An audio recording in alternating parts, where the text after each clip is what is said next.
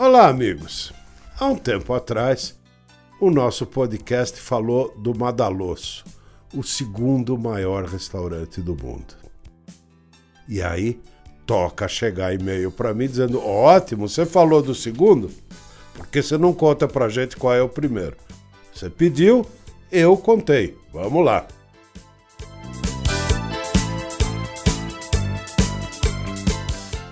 O maior restaurante do mundo chama Damascus Gate, fica na cidade de Damasco, na Síria.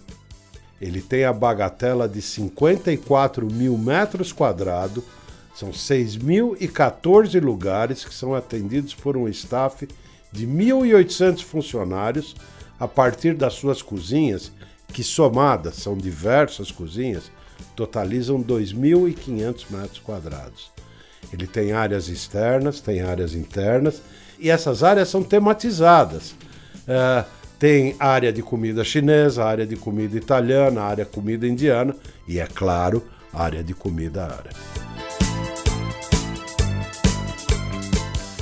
Com essa terrível guerra que está na Síria, o funcionamento dele tem sido altamente irregular e está muito difícil obter notícias desse que há muito tempo é considerado o maior restaurante do mundo.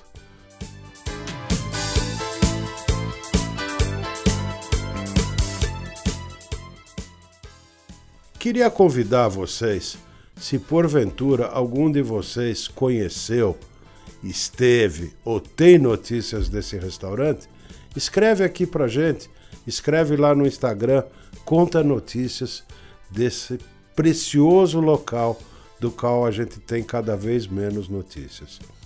E eu te vejo num próximo Papo de Cozinha.